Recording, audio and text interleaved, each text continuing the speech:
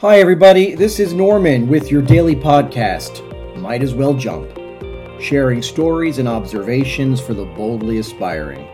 This is episode 13 of season 1, Second Language Learners. The title of this episode, Applying Natural Law and Right Thinking to Keep You on Track, the Law of Vibration and Attraction. So what do we mean when we say the law of vibration and attraction? Over the past 5, I'd say maybe even 10 years, there has been, a lot of talk about the law of vibration and attraction. There are movies made about it. There are books written about it. What exactly is that? Well, when we talk about vibration, we have to understand that everything vibrates. Nothing stands still. And the principal engine of vibration when it comes to us personally as people is our thinking. When we think certain thoughts, that sets us in a particular vibration. It activates those brain cells that will guide us towards a particular vibration. And our awareness of that vibration is called feeling. So everything starts with thought. Now, how does that affect us, and what are we talking about? Well, let's quote a very famous person, one of the quotes that most people talk about, a lot of people talk about all the time, Gandhi, where he said, "Be the change." Now, what exactly does that mean? When we say be the change, it means be the change in vibration. Now, when you set a goal and you decide that you're going to do something different that you've never attempted before, you are going to have to think about it, you're going to have to plan for it, and you're going to have to act. You see, the processes of thinking about your goal and strategizing and then acting on it, meaning being pragmatically proactive about it and doing something, those two things together are going to gradually move you into a different vibration, into the vibration of the person who would have, do, or be whatever it is you've set your sights on. It's really that simple. I said simple, not easy. That's why when we start going after a particular goal or something that we've never done before, we have fear. We feel uncomfortable. Why do we feel uncomfortable? Because we are contemplating, we are placing ourselves in the path towards a different vibration that we are accustomed to. And that's uncomfortable. It's new. And so it takes a certain amount of time, a certain amount of effort in order for us to, in order for us to change our vibration, to make that vibration a habit, and to become the person who would do, be, or have whatever the particular goal is. This is, in a very simple explanation, how things work. Okay? This is how it works. Now, what does this have to do with language training? Well, in a previous episode, we talked about practicing. And there are really two kinds of practicing. One of them is to actually speak, to find people to communicate with, to go out there and take your lumps, which is going to happen basically to all of us if we are really pursuing a new language in order to communicate effectively in ways that are meaningful for us. If we're doing it, we're going to make mistakes. That's normal. Now, that's one way that we can practice. The only drawback to this way of practicing, and I use that word practice, is it is dependent upon a context. It is dependent upon an external context, meaning you need to have people to talk to. You need to be in a particular context, perhaps, and that doesn't necessarily happen every day. This morning, I went to pick up my son from school for lunch, Right now he's having his lunch as I share these ideas with you. And I spoke with a really interesting gentleman from China. And he had a really cool name. I'm going to say the name because no one's going to know. His name is LQ, love quotient. That's what he said his name was. Really funny. Very nice guy. And he had lived in New York for 8 years, which is where I'm from. And he spoke so well. He spoke English so well. And I asked, although he's native Chinese, and I asked myself, how do you do it? And I said, well, I said, you speak so well. He says, well, yeah, I mean, I've had to work in English all the time. I'm surrounded by people, and as a lawyer, I have to communicate in English all the time. And there's the magic, all the time. Consistency. This gentleman was very fortunate because he was in an environment where he was forced to communicate all the time, consistently. I'm sure it must have been very uncomfortable for him to do that at the very beginning, as it is for all of us. But when we spoke this afternoon, you could see that, wow, it paid off in spades for him. The dividends from his investment of time and energy and emotional commitment, it was right there for me to really appreciate.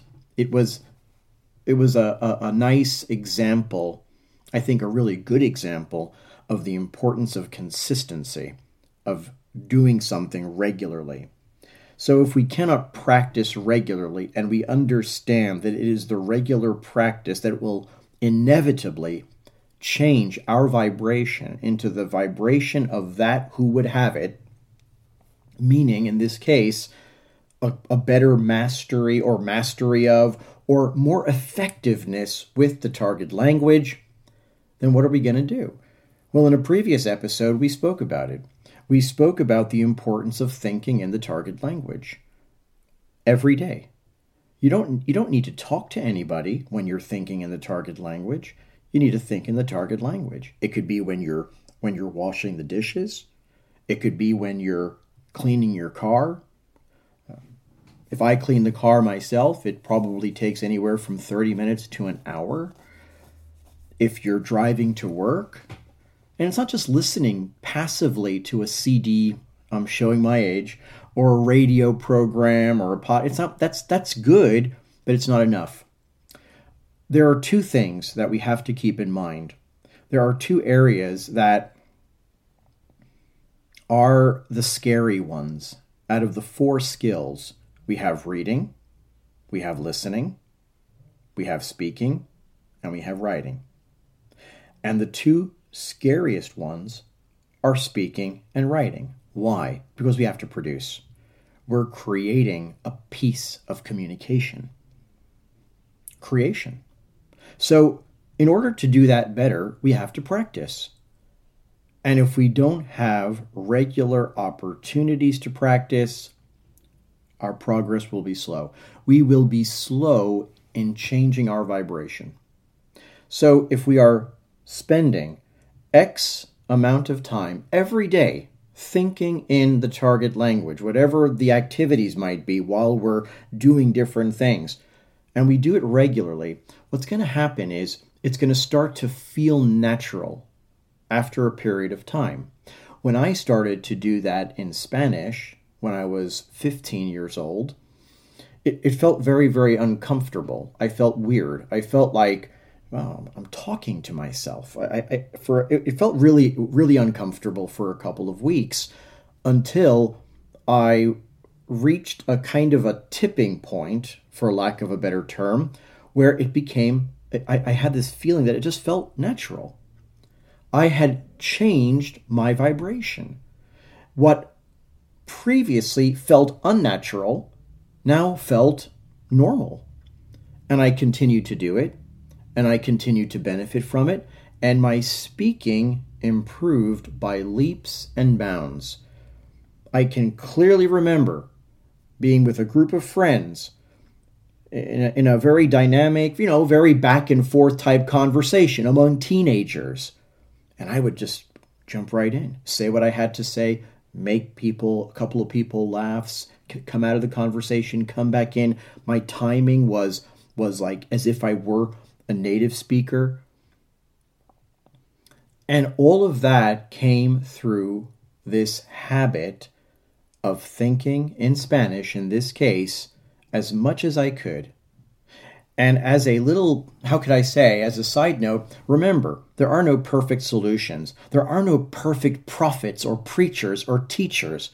I'm standing here, I'm talking to you, I'm sharing some ideas, and some of them might work for you, some of them might not. And I'm not saying, how could I say, we all make mistakes. We all are imperfect in our application of solutions, and me included. Let me explain. In my home, let me be very clear about something. I love English. I love English.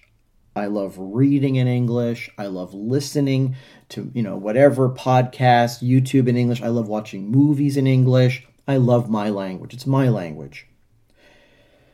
In 54 years, I may have read a handful of books in French and Spanish, more in Spanish than in French. I like to read in English.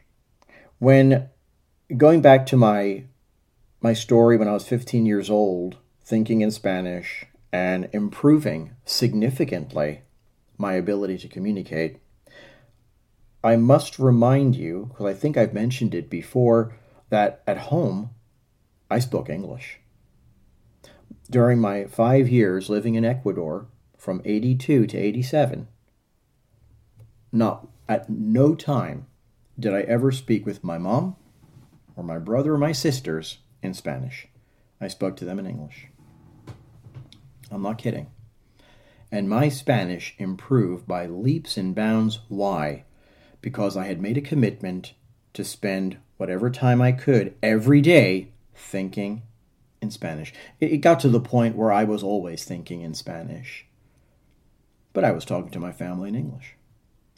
And what I'm trying to say is that I think some of you out there, and a lot of teachers and a lot of really good educators out there, well prepared, way ahead of me, might say, yeah, but how can you do that if you're speaking English at home? How are you going to do Spanish? I don't know. I just know that the mental practice that took place took me where I needed to go. It changed my vibration with regards to Spanish in this case. So whatever it is you decide you're going to do, whatever it is you decide that you're going to, whatever your strategy is in order to consistently practice your target language, whatever that might be, make sure that you are doing it regularly, every day. All day would be great. If not, but every day. And what's going to happen then is little by little, you'll become that person in vibration. It's going to start to feel natural. Remember, thought precedes vibration, and our awareness of that vibration is called feeling. So by doing, we can use the idea of thinking as an action, a real action, like running and jumping and doing push-ups and all that stuff. Thinking. I'm targeting my thinking to think in X language, whatever that might be it English, Spanish, French, whatever. And if we look at it like that as a real workout, do it every day. Do it consistently. And you're going to start to notice the difference. Why? Because by doing that, you're altering your vibration, you're practicing. There might be some much deeper neurological explanations that a more advanced, more polished professional could explain to you, and I'd be very happy to listen to it. But from my very simple viewpoint, it's because you practice it enough, you get into a different vibration, it becomes normal and natural. And once you get to that point, you're not even thinking about it anymore. And there's the victory. So go ahead, guys, try it out. Try it out for a week. No, try it out for at least a month, and then get back to me and let me know what kind of progress you've made. Whether you actually do this every day consistently, that's between you and you. It's worked for me on 2 occasions. It's worked for the students that I have had the pleasure of working with. And it's something that I think can work for you as well. That's how we apply, in our particular case, the law of vibration and attraction. Thank you so much for your time. I look forward to speaking to you again tomorrow. Have a great day and talk soon. Bye-bye.